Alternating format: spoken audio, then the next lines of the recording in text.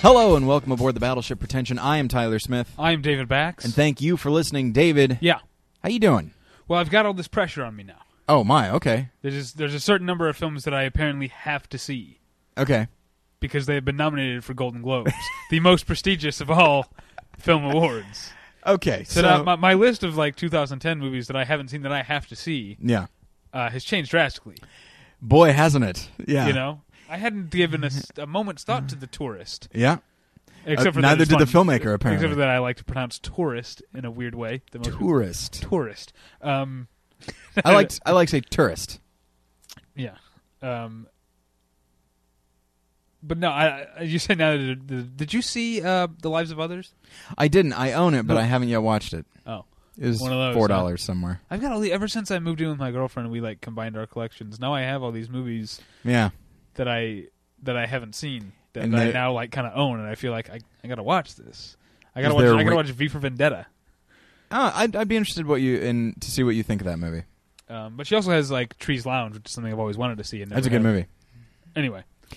So, you're clearly being sarcastic about the Golden Globes. Yeah, I don't even know most of. Like, I saw on Twitter just people mention like The Tourist and Red, and I was like, I don't need to look at this list. This is not. I'm still. Oh, don't worry. I'm still going to watch the Golden Globes. Oh, of course. And I'll live tweet, and I guess I did that. The first thing I ever live tweeted was the Golden Globes a year ago. Okay. And I just sort of did it on a whim, and I was like. Having drinks with my girlfriend, and now I feel like let me know, listeners on Twitter, people who follow me on Twitter, if you expect me to live tweet these award shows, because now I kind of feel like live tweeting the Oscars was a lot of fun. And I did the Emmys, and like the Emmys was the one maybe go like I wasn't on that night at all. Oh, okay. Not that I'm comedian, but I felt like I'm not making very good jokes here. Here's the key: if you're not on, what you need to do is live tweet very literally and say this category is coming up, and that's it. I live tweeted a road trip, and I just said like that was fun. Trees, rumble strip. Yeah, people, see if you follow do that, Tyler at More Lessons, and you'll get live tweets of him. Waiting for a haircut. Waiting for a haircut or sitting in the passenger seat of a car on a nondescript stretch of New England road. I was in the back seat, actually. Anyway, so yeah, Golden Globe nominations. Yeah, so rather than go through each category or anything, we may hit on a couple because they're so ridiculous. The Golden Globes... Burlesque! Yep. I'm looking at this list now. Okay. I'm sorry, I interrupted you. Go ahead. The Golden Globes have gotten less prestigious in the time. Have they gotten less prestigious? I think they have. They used to be kind of a precursor to the Oscars. Like, you look at this and you see, okay, well, this is about it. These are the films that are going to... But the complete lack of true grit in any category... Well, I haven't seen it. Well, I haven't either. But it's a fair assumption that like its inclusion in a couple of categories for the Screen Actors Guild Awards, for example, right. Means that it'll probably be included. And I wonder if it's a function of it hasn't come out yet, and maybe a lot of the people that vote for the Golden Globes, maybe they haven't seen it, and thus it is not included. I'm not sure when films get screened for them, but it's what fascinates me. Like, for example, you mentioned Burlesque. Burlesque is nominated in the musical. I think this is the main problem. Like, the drama thing, you can make a case for all of these. Yeah. These are all well-reviewed movies. Black Swan, The Fighter, Inception, The King's Speech, and The Social Network. Yeah. It's the musical comedy thing. They're like going out of their way not to give credit to the good comedic movies that came out this year. Like a Scott Pilgrim? Like a Scott Pilgrim versus the World. Yeah. Piranha 3D. No.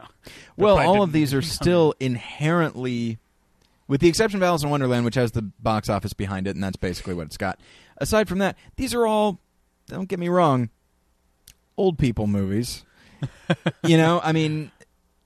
Red may be an action movie, but it stars older people. It's like, oh, finally an action movie we can get behind.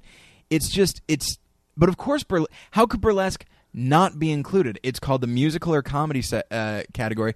And so if you've made a musical, you get to be nominated for a Golden Globe. The sheer the sheer moxie it takes to make a musical qualifies you to be nominated, and you probably won't win because you'll be up against something for real. Okay, Alice in Wonderland, Burlesque, The Kids Are All Right, Red, and The Tourist.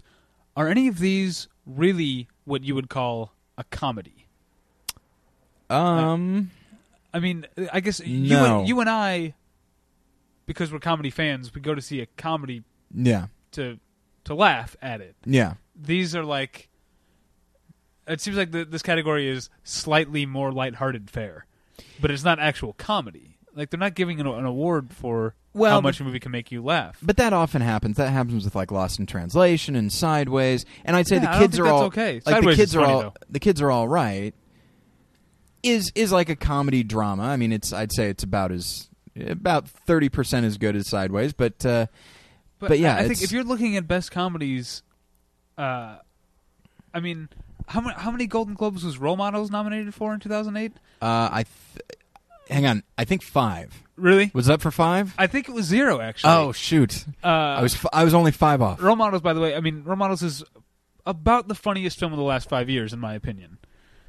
It's probably the funniest film since Anchorman. It's pretty solidly funny. I'm not disputing that it's not funny. I'm just trying to think of what the funniest would be. And I laugh a lot. Like, it's a movie that I don't own, and I'm upset that I don't own because I feel the need to watch it frequently. Yeah. Yeah, and I wonder. Let me ask you this, because a lot of people have said this. I think Graham Elwood and Chris Mancini said it last year when they were on to talk about the Oscar nominations. The idea of splitting Best Picture into Best Picture Comedy and Best Picture Drama, because that way maybe more comedies will be recognized, given the Golden Globes and what we've seen them do. And we realize that the Golden Globes, it's different than the Academy, probably not as different as it should be, but it is different.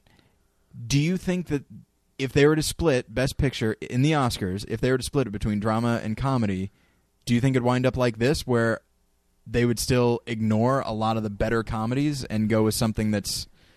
I don't think Scott Pilgrim, aside from maybe some technical awards, a movie like Scott Pilgrim, which I understand it's not... some people are really put off by the main character. That's fine. But it's an incredibly well-directed movie, and it's one of the better comedies. I laughed a lot. I think it's the funniest movie of the year. I didn't see the other guys.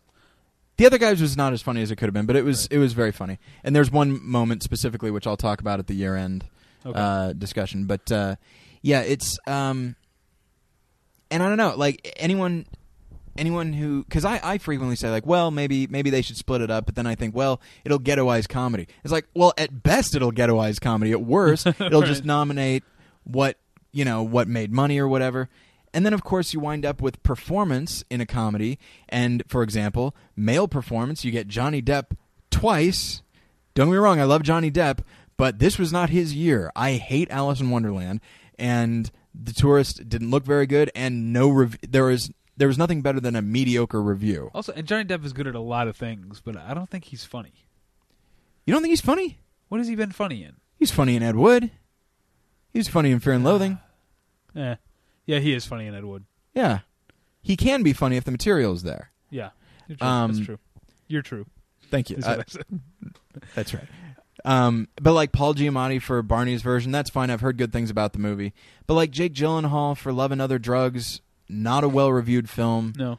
Kevin Spacey for Casino Jack, though that's the kind of role that would be nominated. The film is not getting good reviews, and everyone says I'm not a guy to judge a movie based on his trailer, but the trailer for Casino Jack does not look enticing to me at all. It doesn't look good, and a lot of the reviews for the film say that Kevin Spacey, you can actually see the disdain that he has for the person he's playing in his performance, which I think is always It's a bad choice. That's a bad choice. But what were we talking about a second ago? Love and Other Drugs. Oh yeah. Edward Zwick is a director who so often people don't like his movies, and I end up loving them. So I think I want to see Love and Other Drugs. I love Blood Diamond. The more I think about it, crime in Italy, it's man. so much fun to watch. Bling bang. I got 2 words for you. One of them is bling, and the other one's bang. What do you think of that? Yeah, Blood Diamond is it's an old-fashioned adventure film. Like I wish it was that. It's not that. It's that with a heavy-handed message. I don't like the film, which I guess means I love actual blood diamonds. I'm swimming in them, David. But I mean, yeah, it's very heavy-handed. As is Glory, as is The Siege. These these are all movies that I really like. Last Samurai. I actually didn't see that one. I'm sure I'll like it though. He's I like great. Edward Zwick. I like Ken Watanabe. Yeah. I like Tom Cruise as an actor. Yeah, it's a fun. None of his films are bad. I would not say The Blood Diamond is a bad film. It's competently made. It's solid with some well written, usually supporting characters. Usually the supporting characters are much more dynamic than the leads, in my opinion. But I want to make clear when I say I love Blood Diamond, I mean that I love to watch Blood Diamond. Okay. I'm not saying that it's high art or a great film, but it came out at a time that I was working at the ArcLight. Yeah. And I would often take my break, my lunch break, buy a hot dog, a discounted hot dog, or whatever, and go sneak into Blood Diamond, just wherever it was in the movie, and sit down in the front row for half an hour and watch it while I ate my hot dog.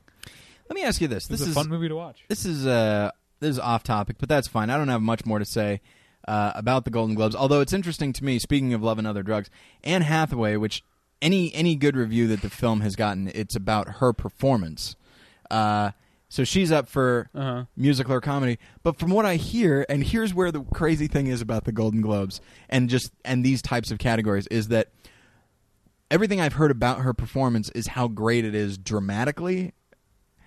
Right. So she's nominated in the musical comedy category, but her character is, and of course I haven't seen it. This is all based on reviews, but her character, has an illness, and a lot of what is appealing about that character is the way that she deals with her illness, and it's not Patch Adams. She doesn't deal with it through laughter, And so it's interesting to me that the dramatic center is nominated in the comedy category.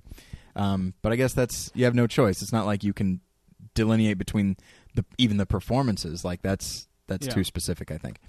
I don't know who makes.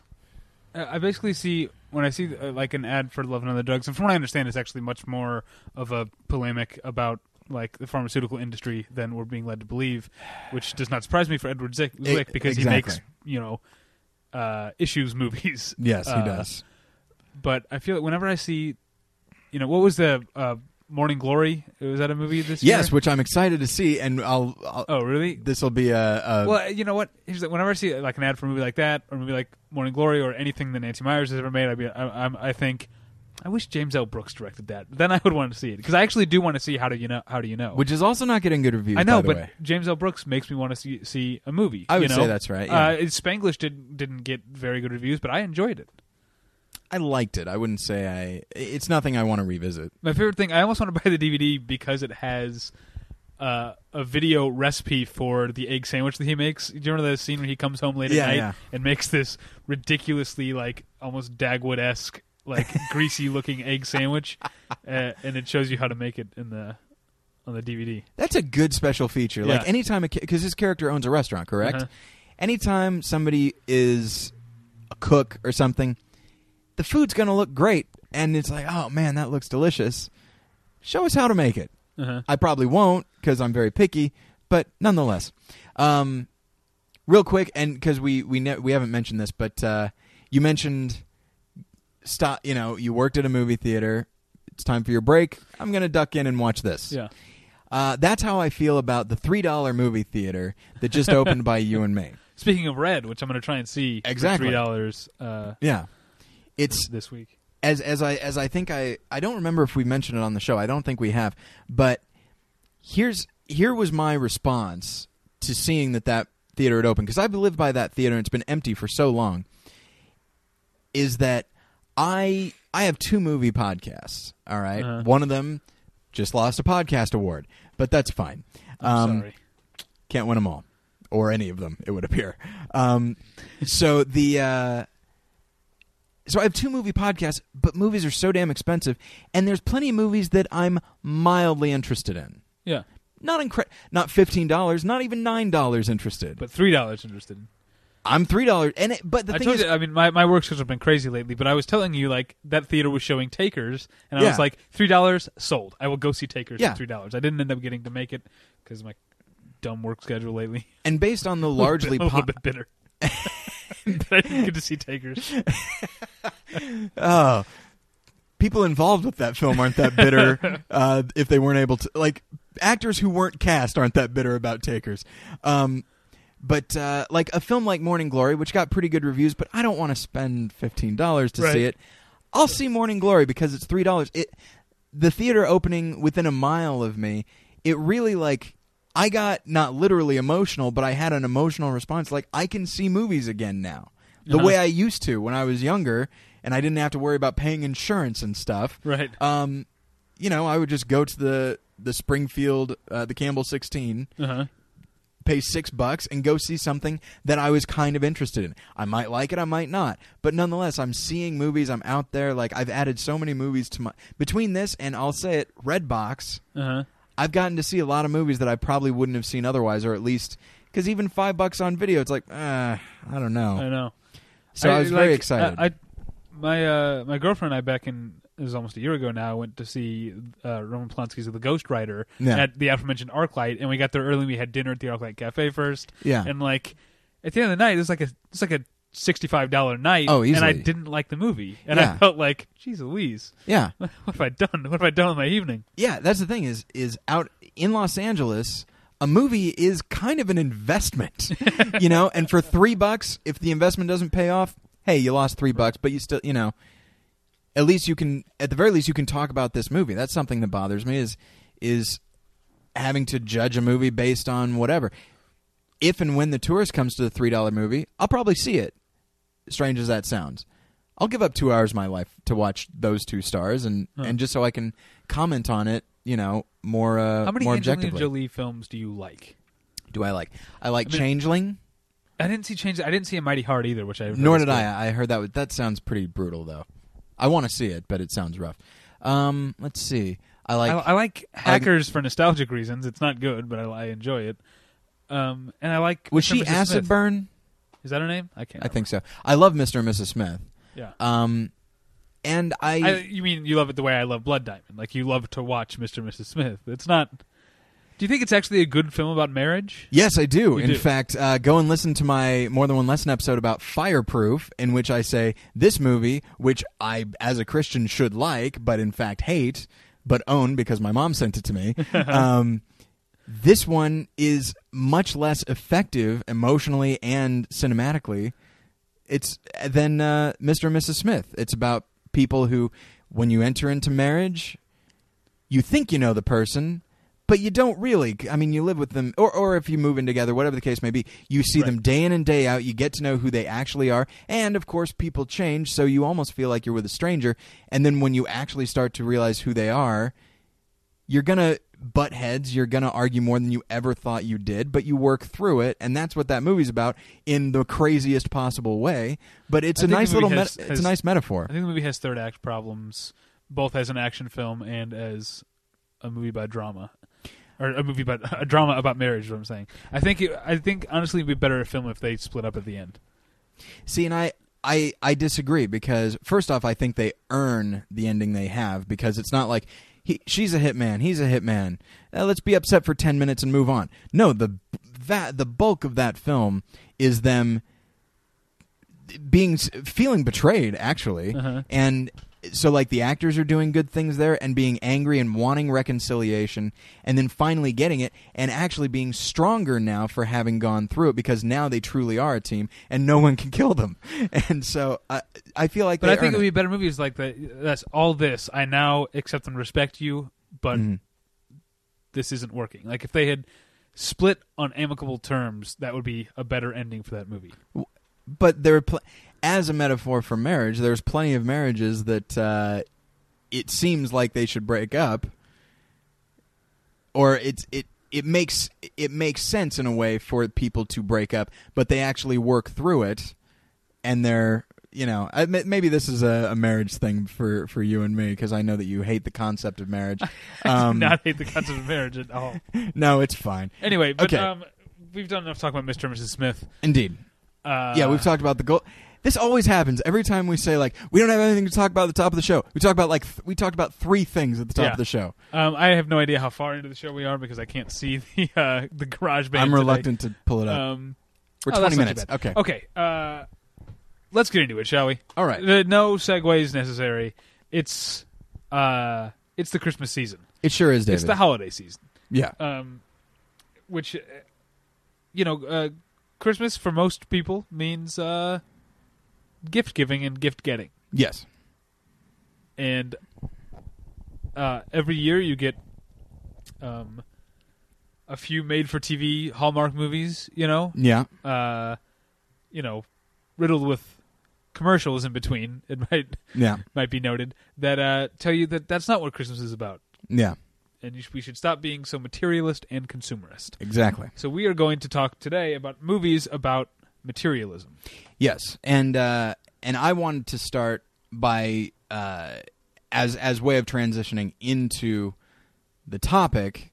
I want to first talk about a few of the Christmas movies that are anti-consumerist. There are a surprising number of them, and then get into the topic proper. You know what? I have a list here, real quick, before we get into anything. And I'm looking at it and realizing that when you think about movies about materialism, they're always anti-materialist. Because movies that are pro-materialism, usually it's an undercurrent, or maybe it's even subconscious, I mean, like, Michael Bay's Transformers is a pro-materialist movie. It's about how... It's essentially a movie about how awesome it is to have your first car and to own a car. I should say, by the way, I didn't finish watching Transformers, so maybe I'm wrong. Maybe they all move out to the desert. What's his name in the yellow monster thing? The yellow monster thing. Whatever his car's name is. Bumblebee.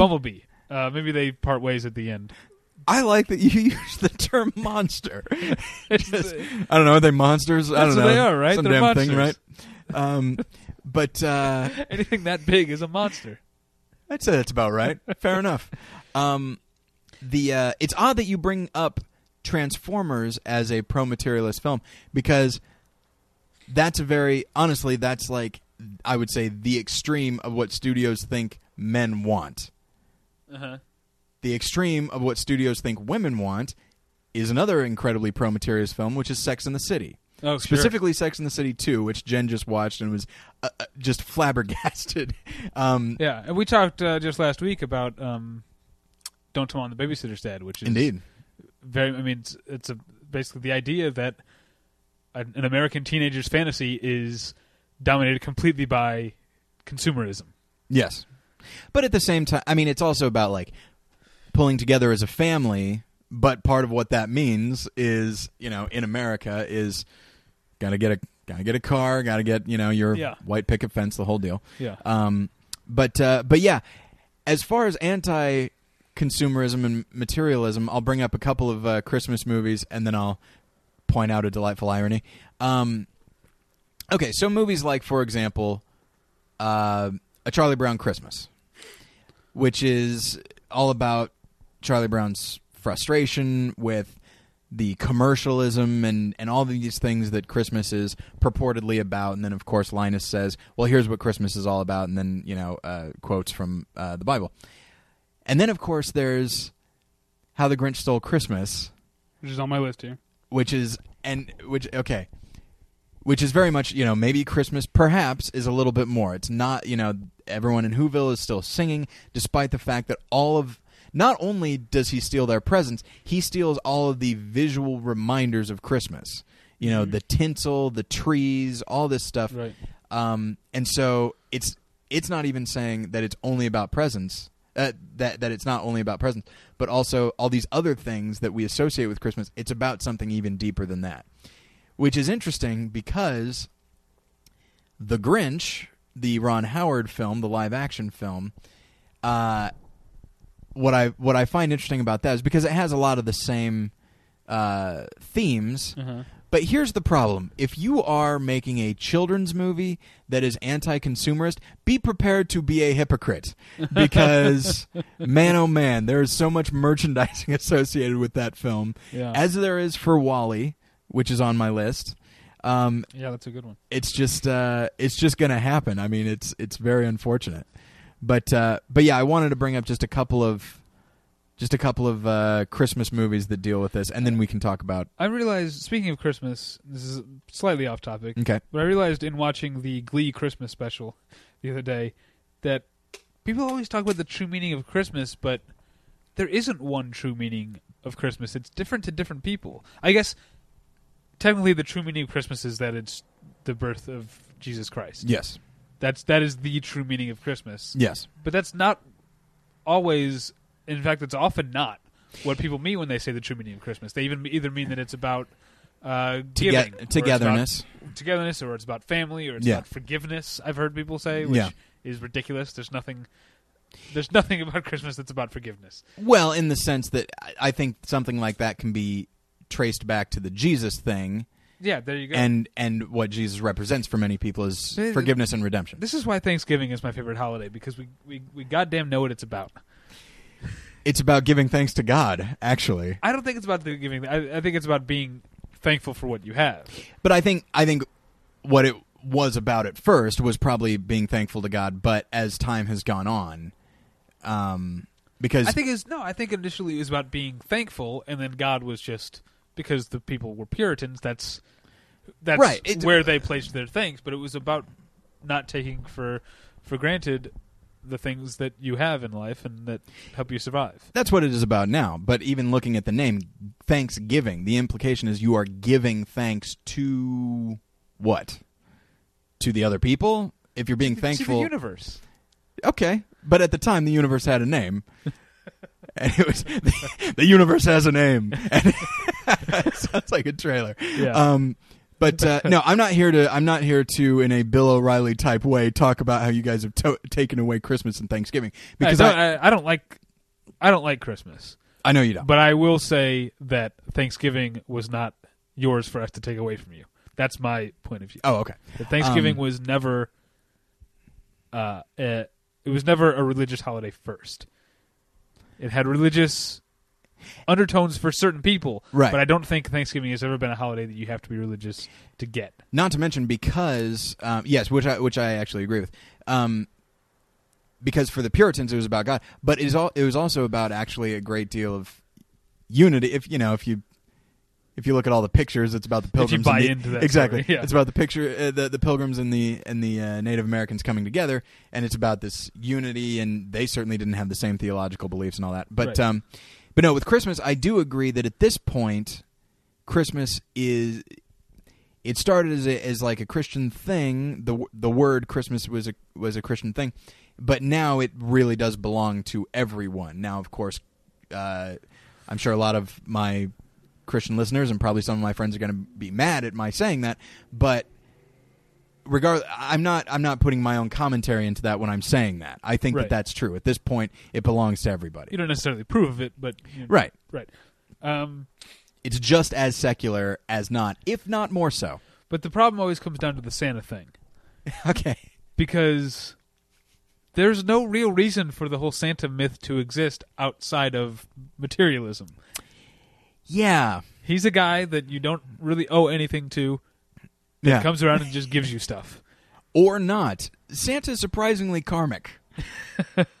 Maybe that's what it's about, but that's what it should be about. I don't know, I saw Rare Exports, A Christmas Tale. Oh, that's right. That's the explain what that's about. A team of scientists, excavationists find this ancient burial mound on the Finland-Russia border. Okay. And it turns out it's the burial of the still alive original Santa Claus, who's like a demon and boils children alive. We should have done it this year, but I didn't. It didn't occur to me until just now, and we're already into another episode. But next year, I would like to discuss movies that are seemingly anti-Christmas, not anti in that they're against it, but that they feel the need to go against the holiday cheer. You'll find it a lot in television as well, like Futurama and Family Guy and stuff like that. But you get like Bad Santa and even Nightmare Before Christmas a little bit. I think that's a topic worth exploring because it certainly sounds like I don't know. Does it frustrate? Let me ask you this: does it frustrate you? This is also not on topic. Does it frustrate you when? Because you're kind of a. Don't take this the wrong way. I see you as sort of a cynical type, not as cynical as you used to be, but Okay. And I used to be much more cynical than I am, but I still sort of am. Does it seem to you like someone's trying too hard when they take something as seemingly pure, or at least a happy image of Santa Claus, which, though I just described him as karmic, the happy and wholesome image of Santa Claus, and they're like, oh, now's our chance to be really cutting edge, and we're going to make him a demon who boils children. Does that seem to you as just a little like, yes, go listen to your punk rock? And No, I mean, it bothers me a little bit with Bad Santa, but not with Rare Exports, because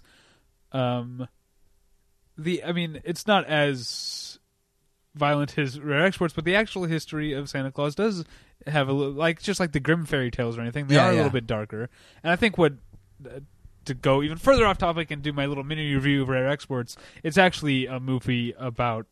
It's actually a Finnish nationalist movie. Good. It's about it's about being proud of being Finnish, and that's where the Santa Claus myth originates. As far as they're concerned, yeah. I'm sure the Dutch or whoever would have their own idea. I thought Macy's created Santa Claus. I thought Coca-Cola did.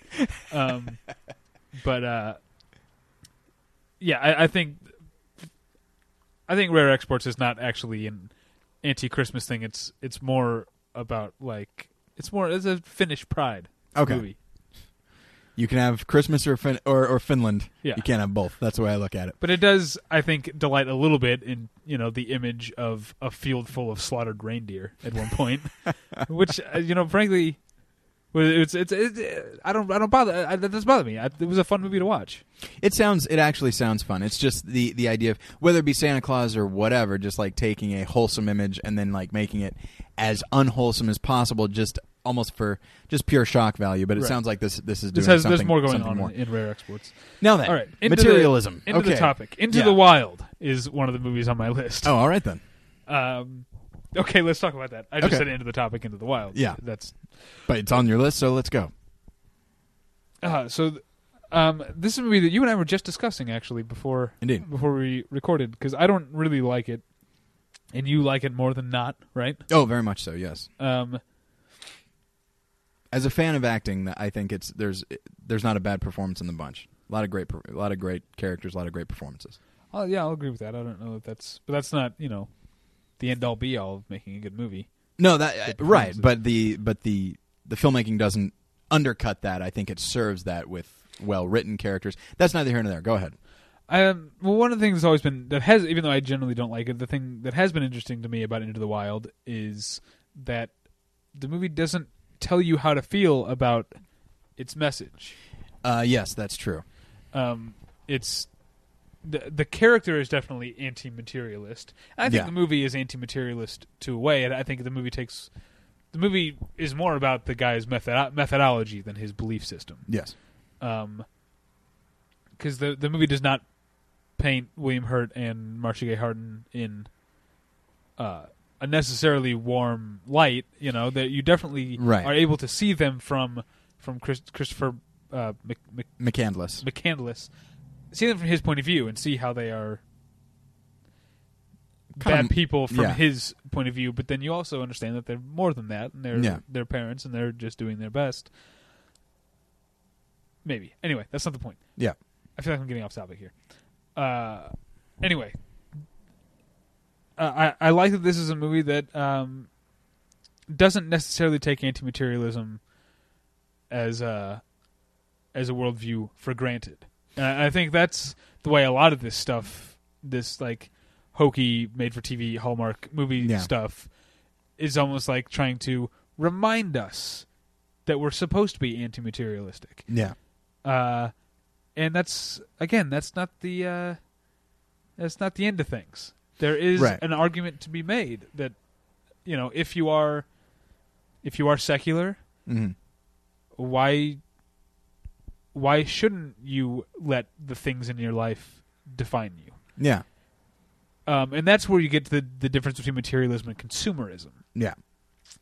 Because I think consumerism has more to do with like, I have a car, but my neighbor has a better car, so I need to get a better car to compete. Right. That's not necessarily what materialism is to me, because I consider myself to be somewhat materialistic in good and bad ways. I'm aware of that, but I don't think I'm a consumerist because I don't want to have the best or better stuff. I just put a lot of pride and thought into the stuff that I have and that I own, and it's, we had Jesse Thorne on the show a while ago and talked about men's style in film. But if you read Put This On, his blog, or it's about using the stuff that you own and that you adorn yourself with, both in clothing and in possessions otherwise, as the version of yourself that you're putting out to the world. It's about taking care of yourself, having pride in yourself, and it's almost like you have this museum, like your apartment is a museum of you, and you are the curator of the things in it that define you. Yeah. So that's I wish I had I feel like I threw this list together and it's all anti-materialist movies, but now I want to have this discussion about whether or not materialism is necessarily a bad thing. I feel like you and I are going to disagree a bit on this. I think we can. I think we would a little bit. Because here's the thing: like as much as I'm inclined to say, so like, oh yeah, materialism's bad. I have 2 computers, 2 cars, and shelf after shelf of DVDs, and as listeners know, Riddler figures. Yeah. I have 3 computers. Between my girlfriend and me, we have 3 computers and 3 televisions. We could be watching 6 DVDs at one time. With 2 cable boxes, 2 DVRs. Oh my, yeah, and that's the thing is, like, one would say that's excessive. You don't need it, and maybe that person is right. It's entirely possible that person is right. The key, I think, here's the difference: is it's okay to view these things as an extension of yourself, but if you let them define you, as you mentioned. I think the key is this: if there was a fire and it destroyed all your things, which it probably won't, but let's say you lost all your money. Let's say you had to sell all your things to make rent or whatever. Who would you be as a person? Would you still be there? Would your personality still be there? Would you still be the same? Or would you literally be crushed? I wouldn't be. I don't think that's what I'm saying. Okay. When you said the word define, yes, that's but when it's not like, I guess it's not the actual physical thing that I have. It's not my TV that defines me. Right. It's the fact that I want to own a nice TV. Yeah. And not just to show off. Yeah. But because I take seriously the things that I watch. That's what defines me. And so I could get another TV someday. Yeah. I'm still the same person. Well, and also it's not so much the pride that you're taking in the television you have. It's that I want a TV that can best deliver that, so that I can best appreciate the movies I watch, the TV I watch, because to me, it really is the best possible delivery device for, I would say, your true passion, which is not the thing itself, but I would say the art that it is delivering to you. Right, and of course, if you watch, that's what I'm saying about the objects in your life that don't have to be the most expensive or the best. That's consumerism. Right. But letting the things that surround you be a part of you is not a bad thing in my opinion. And I think this is probably where some of my my Christianity comes in, is that but you might agree with this as well, I'm not sure. Is that I think, let's say you have the opportunity to, let's say a friend is in need of money, like they need a car repair and they can't afford it, but they can't get to their job without their car, and you have the money to help them out. Yeah. If you choose instead to, it's like, this was money I was saving for this TV. This was money I was saving for this thing. And you choose not to help them out, then I think at that point the things have taken more of a priority than humanity itself. Yeah, but I wouldn't do that. Right. But I think some people who might call themselves materialistic, or maybe they wouldn't call themselves that, I think there are some people who might take the view of, like, I'll turn it around and say, let's say it's a conservative thing. Be like, well, he should have planned better. Now, if you'll excuse me, it's like I planned great, which is how I'm able to buy this big thing. Maybe if you had, maybe you should work harder, maybe get a better job, whatever. Right. There's a lot of different ways that someone can justify it. So I'm not saying you would do it, but I think materialism. Yeah, but just because I consider myself to be materialist doesn't mean that that's the only thing I am. Right. Materialist. That's the thing. I just reminded of because I've been rewatching The West Wing, the argument that Josh Lyman has with the gay Republican about the Defense of Marriage Act or whatever. Yeah, and he says I believe almost everything my party believes in. Yeah, the fact that I'm a homosexual doesn't have to be the only thing my life is about. Exactly. So that's what I'm saying about I can be materialistic without being just that. And I think my problem is that I got hung up on the word define. Right. Because if that character from The West Wing was defined by his sexuality, if that's how he said I am a gay man, right, and that's all I am, then he probably I got my rainbow colored suit on. I got my rainbow suspenders. I'm Robin Williams in the 70s. Then he probably would not be a member of that party. Right. But he sees himself in other ways. I think materialism as the end-all be-all for some people probably would make them, I would venture to say, not the best person to hang out with. Sure. But I think anyone who's defined by one thing is not the best person to hang out with. I think that's probably true because even there was a recent Savage Love thing where this guy was called in to talk on the Savage Love podcast to talk about his vegan girlfriend and how all of their relationship in their sex life was completely contingent on him being as strictly vegan as she is. Yeah. And you know what? I don't have any problem with veganism, but that's fucking crazy. Yeah, and I think, and I'm sure I'm sorry to keep bringing up Christianity, but I guess we're talking about philosophy. So, but I think one can be defined by one's faith, or one could, I would say philosophy, if one does not have a faith specifically, provided that it's multifaceted. Okay. If you said, someone who truly is only defined by their faith and the expression of it through only prayer or something, they become monks and they are not engaged with the world, which in my view is not how it's supposed to be, Right. If you are, for example, Christian or whatever, if you are defined by your faith, then that means charity and love and all these other things that involve interaction, putting other people first, and so it shows itself in a lot of different ways. It manifests itself in a lot of different ways. Okay. But yeah, and it involves being friends with people who don't think the things you think, unlike this vegan woman. This brings... Okay, I'm going to transition into the topic. We are talking about the topic. We're talking about the topic, but film, yes. We're going to talk about a movie. Okay. Oh, thank God. So, because here's the thing. You mentioned the vegan girl in Savage Love. Movies that are anti-materialism and anti-consumerism, I'm putting them together right now, is if they are really overt about it, let me ask you this. How insufferable are those? Pretty rough. Right. Because you and I, don't get me wrong, you loved the film Bridge to Terabithia, and I did as well. But you remember the part I'm about to talk about where this young girl, I believe, she has this very hippy-dippy, anti-consumerist, anti-materialist family. They don't even own a TV, man. Yeah. They don't say that, but that's the best way I can convey what they're like. And their idea... Notice I say television and not TV. This is from Mr. Show. Do you remember that? No, what is that? I don't own a television. Notice I say television and not TV because TV is a nickname. Nicknames are for friends. And television is not my friend. That's perfect. That is so perfect. So...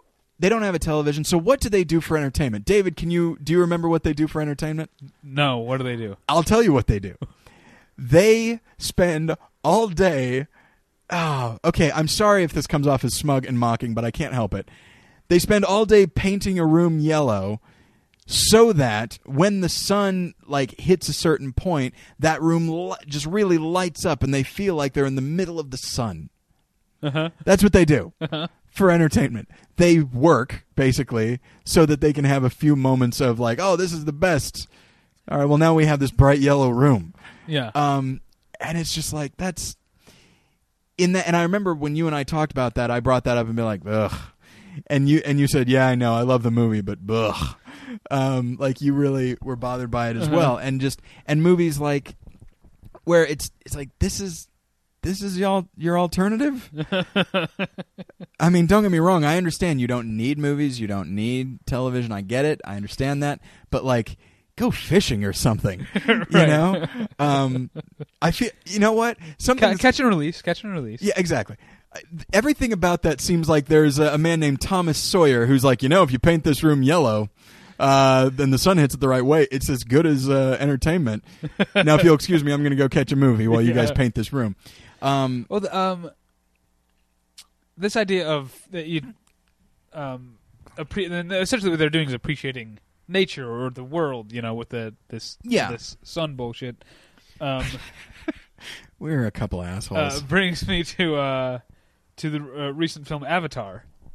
It's on my list, yeah. And you know, I think Avatar's really good. There's a lot of things I love about it, but those things have nothing to do with the overt message of the film. Oh my, no. You know, when I watch this and I think, like, really, these people who run around barefoot in a tree and have to hunt everything they eat, like, this is the ideal society? Yeah. Like, you wouldn't, if you didn't have the comforts and luxuries, James Cameron, yeah, of the modern world, you wouldn't have the free time or the free mental space and energy to come up with these stories and feel this way about things. I would go so far as to say, as an artist, you'd be dead by now. Because other people would have been like, well, it's a lean winter, let's kill the artist and eat him. Yeah.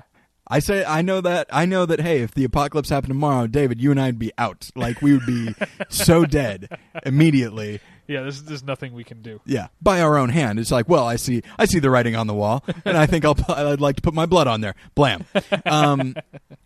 But that was kind of cryptic. But no, Avatar, yeah, and a lot of people have said that also in a much more direct way about the film itself, saying that if you... without, I mean, it's anti-technology, it's anti-consumerist, definitely, but without these things, not only would you not live the life that you live, you wouldn't have been able to make this film. Right. Like, it kind of folds in on itself, and I don't know, but maybe that's the equivalent of like I don't remember the name, but like the credits that you can buy for like your carbon footprint or whatever. Oh, like, right, yeah. Maybe it's like, well, if I make a movie about how the technology I used to make the movie is wrong, maybe that cancels itself out and I still make a cool billion. Right. You know, and that's a little glib and a little smug on my part to say, but yeah, there is an inherent. It's like what I said about, you know, WALL-E or Avatar isn't a kids movie or anything, but it was a huge thing. I mean, it had all kinds of merchandising, and then the film itself cost so much money to make. Arguably, you could do a lot of environmental things with the budget of Avatar. Yeah, and with the money that it grossed. I mean, did James Cameron donate all his money to an environmental cause? He might have. I don't know. I don't think all of it, but yeah. Probably not all of it. I don't know. I'm sure he. I don't want to cast aspersions. Again, exactly. I like the movie, and exactly. I don't know how much he gives, you know, to charity. Yeah, he might give quite a bit. Yeah. But yeah, it's kind of a weird paradox. I won't even say hypocrisy. That's too strong a word. But you kind of feel like, oh yeah, I'm on board with this movie. Really? How are you getting home? And then of course, speaking of movies that are insufferable, Fight Club, with its anti-consumerist message. Although I think it expresses that message pretty well, especially when it in the first act of the film, and seeing Edward Norton's home, and you see like the little catalog things. You know, that might be a little on the nose, and I think movies have done it more since then. But I hadn't seen it at the time. I hadn't seen much like that. Yeah, it's a cool gimmick. Yeah. But I think it's more than a gimmick. I think it really expresses that this is a guy who really does truly define himself by these things, because he can't, not because he's choosing it over something else, but because nothing else is really that interesting to him, or there's nothing that has really excited him. Not that these things excite him either, but that he's living a life basically out of a catalog. Yeah, but I think what Fight Club, and this, I'm actually going to say some nice things about Fight Club. Here we go. Buckle your seatbelts, because this will not happen again. I have plenty of nice things to say. What Fight Club is really about is not anti-materialism, but I think it's really about what we were talking about earlier, that a fundamentalist devotion to any one cause, even if it's a good cause, Absolutely. is a bad thing and a bad way to live your life. Yeah. It's unreasonable and irrational. Yes. I think that's what Fight Club is really about, and I think it actually does that message fairly well. I'm just annoyed with almost everything else about it. I think the message is good, and I think the way it starts to go about it is good. But I don't know; it's hard to explain. You know what? I think I've said this before, but I think I want to repeat it for as much as I bash Fight Club. I think I judge the film far too much on how people view it, as opposed to the film itself. But we've had this discussion before, but I think it's to some extent the film's fault that it's viewed that way. Maybe. The film buys into its own bullshit for most of the runtime. That's what bothers me about it. That's what bothered me about Avatar. Or I should say it buys into the character's bullshit. The Tyler film Durden's, lionizes Tyler Durden as much as the characters do, and that's a problem. So much so that to the point when we are supposed to turn on him, it's done such a good job of lionizing him that we can't. Right. You know. Right. But I want to talk about. Okay. Speaking, I talked about Avatar, and I realized that I did actually put one pro-materialist movie on my list. It's also a recent blockbuster, and this is Jon Favreau's Iron Man. Oh, all right. I mean, this is pro-materialist in a good way, not in a way that like Transformers, in which it's almost taken for granted and it's subconscious. That of course we love our cars. Yeah, like there's no exploration of that. Yeah. Whereas Iron Man. It's essentially a movie like we talked about James Cameron giving to charity. Yeah. This is a movie about a Warren Buffett or a Bill Gates or what Mark Zuckerberg is becoming or stepping toward, or Bono or Oprah Winfrey. Yeah. This is a movie about a really rich person using his resources, his money, his resources, and his just dexterity with things. Yeah. For good. It's not, what is it, Tony Stark? Is that his name? Tony Stark, yes. Don't you hate when that happens? Like, that's... Yes. I usually have a better memory for names than you do, but if it happens, it's usually when I'm laying in bed, and it's like, well, I'm not going to bed now. Right. I mean, Tony Stark is not using his, like... It's not a triumph of spirit. It's not... He's not William Wallace. Right. Yeah. He is kidnapped and trapped in a cave, and he uses things. Yeah. He builds a thing that's bigger than the other people's thing, or stronger than the other people's things, and uses it for good. Well, and I think that's I think that's a really good message. That and maybe that's the attitude I should have about James Cameron with Avatar, is that he's using his resources. Of course, he doesn't necessarily. Well, okay, hang on. Sorry. I had to rethink Iron Man. Because it's interesting, because Tony Stark is very materialistic. It's all about things. He doesn't necessarily... rather than abandon his things, he chooses instead to use them to his advantage. And he even talks about wanting Stark Industries to not make weapons, but instead to make things that will help the world, like with energy and such. But before he does that, he makes the greatest weapon of all time, this Iron Man suit. And so in a way, he's working towards something.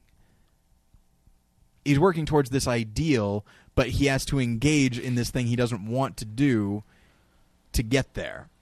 And it's all about technology and all about things. And so maybe that's how I should view Avatar, instead of viewing it as self-righteous or whatever. It is self-righteous. It's always going to be self-righteous. Sure is, yeah. But it's not hypocritical, because he's working towards an ideal when maybe technology's not not leaning on it so heavily or whatever. But we still have it, and in the meantime, I'm going to utilize that so that maybe people will, I don't know, work towards something else. So I guess I'm okay with that. Yeah, I think having a more anytime you have a less black and white version of the world, it's probably a good thing, because almost everything in the world is not absolute. The vast majority of things have a gray area. Wouldn't you agree? I would say yes. I would say there are of course some black and whites, but probably not as many as you think. Yeah. I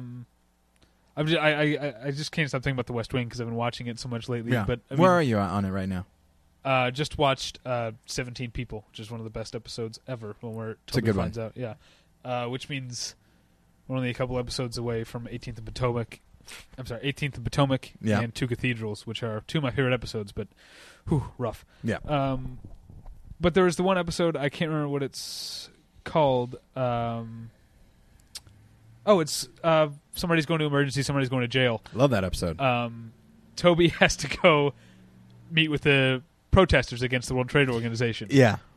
And he does such a good job of like saying they're right about this, they're wrong about this, and Aaron Sorkin just sort of just dismissing these protesters because they're absolutists. Yeah. It's a zero-sum game for them. And that's to get my soapbox a little bit here about President Obama and the just stupid, myopic liberals who can't stop talking about how he isn't what he he sold out. He sold out. He didn't sell out. You made him what you wanted him to be because you hated Bush so much. You lied to yourself into believing that he was the president that you wanted. Yeah. That said, he is the president I voted for. He's a centrist. He's a left-leaning centrist. I don't agree with him on everything. He's doing more good than bad. Mm-hmm. We got some victories. They weren't complete victories, and I'm sorry if that upsets some people. We'll get there eventually. And that's what Toby says in The West Wing about the World Trade Organization is that, yes, it's a lot of what they do benefits corporations over people in the third world, but at the end of the day, free trade stops wars, and you figure the rest out from there. That's I'm quoting him directly there. Free trade stops wars, you figure the rest out from there. And that's so we didn't get all the health care that we wanted. We had to hang on to some of the Bush tax cuts. Yeah. We got some victories. It's not the end of the thing. We can fight more battles later. Well, and it's also people saying like, oh, whatever happened to change? It's still there. In fact, there's been quite a bit of change. Like exactly. For good or ill. I'm sure that's the thing is, some people think he's gone way too far. Some people think not far enough. It's like, wow, no room in the middle there. Yeah, but the thing is, most people do exist in the middle. It's just the people on the on the outer edges make a whole lot of noise. Yeah. So I do want to talk about because I have a heart out, so we gotta. That sounds inappropriate. So the that's for you. So I don't want to take too long on this, but it is interesting to me how. Actually, you know what? Before I move on, I want to bring up Millions, the Danny Boyle film. It's on my list. Because that's one that's actually it's interesting. It's because it's possible to be anti-materialist, anti-consumerist, but not necessarily be anti-money or any of these other things. It's like Iron Man, where it's about these two kids who they get all this money, and one of them wants to buy things, one of them wants to do stuff, like save the world with it and all that. And it's at no point does it say that this money is inherently evil. And that's one of the things that I apologize for bringing up Christianity so much in this episode. This is not podcast award nominated, but not winning more than one lesson. But a lot of Christians will say like money's the root of all evil. Slow down. That's not what it is.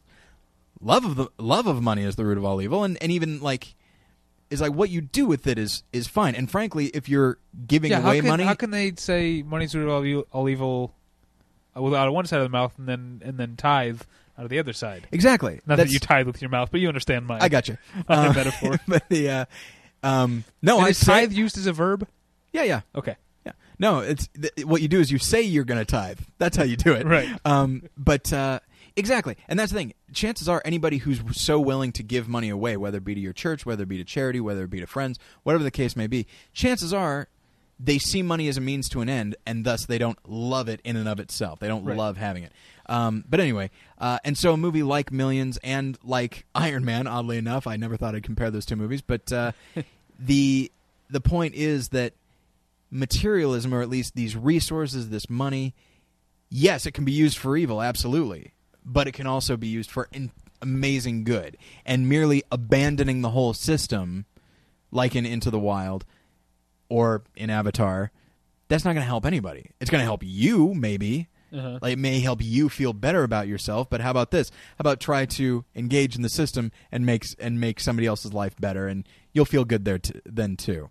But and then real quick, I've noticed on my list now that I look at it, how many. There's only a couple now that I look at it, but how many anti-materialist films are set in the future after something awful has happened? And I guess that's the nature of sci-fi, is that it can. What are we talking about here? Okay, so I've got I've got Wall-E, I've got Idiocracy, and I've got Dawn of the Dead. Oh right, yeah, I've Dawn of the Dead as well. Which I guess Dawn of the Dead could theoretically take place in our present, but it's the near future. Yeah, near future. But yeah, before we wrap up, actually speaking about future movies, there's one more sort of tack I want to take. Okay. Again, to compare materialism and consumerism, in a way, this is sort of a vague, loose definition of materialism. It's just hanging on to a physical thing, whether it's a good that you buy or not. And I'm thinking about Tarkovsky's Solaris, or Soderbergh's Solaris. Okay. Which is a movie about how this guy can't live his life anymore because he's hung up on something he used to have that he doesn't have anymore, which is his wife. Yeah. What do you think? Am I stretching the definition too far to say that Solaris is a movie about materialism? I certainly don't think you're going too far. I think you're being abstract with it, and there's nothing wrong with that, because either way, it's about possession. It's about what you have, and in this case, he has this woman, and I think it fits in with what we were talking about before, that he's clearly defining himself by that or with that, because the absence of it is a complete loss for him, and he will do anything to get it back, even if it means ignoring reality, ignoring responsibility, whatever the case may be, and probably and would choose her over other people, no question. Yeah. Which is, I mean, that's fine. I would choose my wife over other people as well. But if she was dead, I probably wouldn't. But yeah, I'd say in an abstract way, it is about what he has and how that just dictates all of his actions. Yeah. So and that's why it's such a shock to him when he cuts himself while chopping vegetables, because it's almost like he's forgotten that he's still alive temporally in this time. Yeah. He's still a material thing of his own. He has blood inside him that's still working and still pumping. Yeah. And he continues to live, even though in his mind he hasn't lived a day past his wife's death. Yeah. That's a really good way of phrasing it.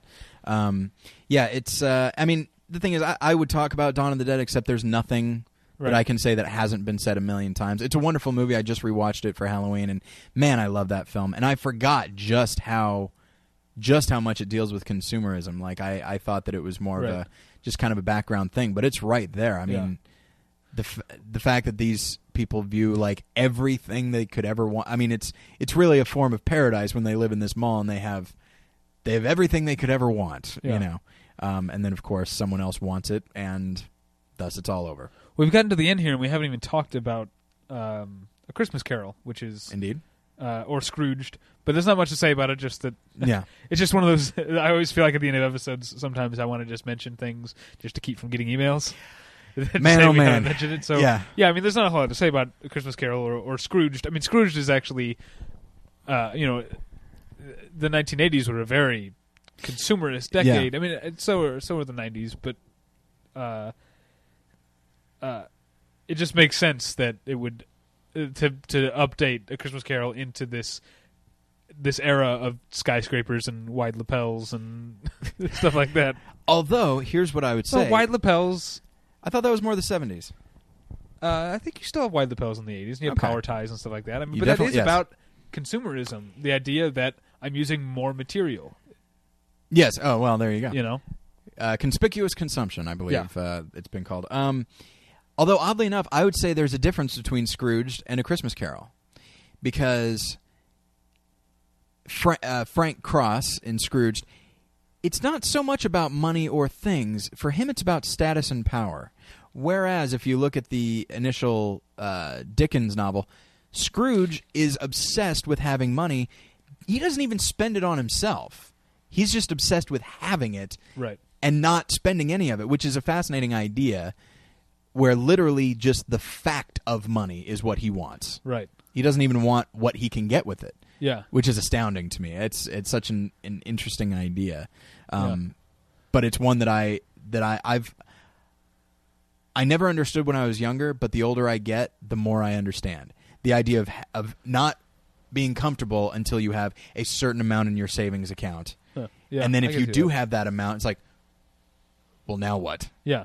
I have it. I can't spend it. I can't spend it. It's like, but that's what you're supposed to do. Not just spend willy-nilly, but it's like, well, I have a car repair, but I don't want to dip into this, you know. Uh-huh. So yeah, it's so I think that's the difference, but both of them are very interesting because it's just, you know, in Bill Murray's case, it's just power for power's sake, and in Scrooge's case, it's just money, quite literally for the sake of having money. Right. Which is, I'd say, he's not even using it for bad things. It's the very definition of the wrong kind of materialism we're talking about. And I also want to And thanks for bringing it back to Christmas. Are you going to ruin it with what you're about to say? Yeah, because there's a movie that I didn't get to that I want to mention just because this is a movie that deserves to be mentioned more often. Mm-hmm. And I can't remember the director's name, but it's Save the Tiger, starring Jack Oh, yeah. Lemmon. Absolutely. Which is a really good movie. And if you're a fan of Mad Men, you should probably watch Save the Tiger because I think Matthew Weiner is exploring some of the same... Yeah. I guess Save the Tiger explores some of the same themes that Mad Men. Yeah. Mad Men being a TV show obviously is more expansive, Right. but just the idea of the generation gap and how that relates to consumerism and materialism, Yeah. is explored in Save the Tiger. That's a wonderful movie, and then it's and also I think I was hoping you'd come up with the director's name, but I can't. Oh, remember. I don't have it. I'm sorry. I could tell you the name of various actors in it, but I used to have it. I think I used to have it on DVD. No, I had it. No, on you VHS. had a VHS. I borrowed it from you. That's how I saw it. And then I lent it to someone and never got it back. That's frustrating. Anyway, you try to be nice. Yeah. Anyway, Christmas that's spirit that's a great. What was that? The Christmas spirit and all. Well, I would lend things to people before that. Well, you carried the Christmas spirit with you. It's Christmas every day in your heart. Is it? I think so. Yeah, all right. Just for the sake of the bookend, I'll take it. Okay, so yeah, that was a fun discussion, David. I think enjoyed so. that. I really liked it. I can't wait to get all the angry emails about how we barely talked about movies for the middle third of the podcast. But that's okay. Here's the thing, because I read someone said this in a winking way. I think they were kind of joking, but I saw that someone said I like when they talk about movies, not so much the personal stuff, and then it was a little. So it's like, okay, it's tongue in cheek. That's fine. But I know plenty of people have that problem with us, and maybe with other film podcasts or film critics or whatever. But it's just like, how are you? Do you really think we can have a discussion about materialism in film and not discuss what materialism means for us? Yeah. As a philosophy, as a concept, it's for all the people who are like, why would you bring your own lives into it? Because everyone does. It's just such a I would say ignorant, and I would venture to say stupid idea. Human nature is a part of art. Yeah, in my opinion. I'm not Jean-Luc Godard here. I'm not viewing film solely as an object divorced from all emotion. Yeah, and it's just. This is a fairly lofty concept that we're discussing today, and it's important to know what we think of it, so that you can, because I feel like we're getting you, the listener, undoubtedly have an opinion about what materialism is. I feel like we're thinking too much of ourselves by addressing addressing complaints before they happen. It might be that, but also just it's one. This goes back to something that you and I have talked about before, which is finding a critic you like. Is that involves their philosophy about film and maybe even their philosophy about things in general, because that will inform their philosophy about film. And I think that's what we do here. And I'm sorry to address the complaint beforehand, but it's something that. But you were actually responding to an actual complaint that had happened. But it wasn't even a real complaint, so I'm not that upset. But I know that some people in the past have been bothered by that. It's like, you can't divorce yourself from it, so why would you require us to? Right. So you can find us at battleshippretension.com or in iTunes. You can email us, david@battleshippretension.com or tyler@battleshippretension.com. You can follow me on Twitter at twitter.com/thepretension, or you can follow Tyler on Twitter at twitter.com/More Lessons, which is the official Twitter feed of his other podcast, More Than One Lesson, which you can find at morethanonelesson.com or in iTunes. And you can find my other podcast, the weekly television review podcast, Previously On, at previouslyonshow.com or in iTunes. Also, the meaning of Christmas is donating to your favorite podcasts, so please go ahead and click on the donate button. Also, we have a P.O. box. I think it's on the website now. It is, yes. So if you want to send us anything for Christmas, or if you just want to send us a letter instead of an email, that'd be fun. I enjoy getting the mail. I'm old enough that that I enjoyed as a kid the idea of letters being to me. Right. Even though it's mostly bills now, but I still I subscribe to magazines, so it's exciting. It's Friday. There's a new Entertainment Weekly. Exactly. Do you get your Entertainment Weeklies on Thursday or Friday? Friday. Yeah. So I used to get them on Thursday when I lived in Chicago. And then Netflix is exciting. Oh my! Oh, Netflix is great. It's an exciting time for the mail day. Yeah. All right. Well, thanks. The mail is becoming this almost fetishistic, people who are still into vinyl.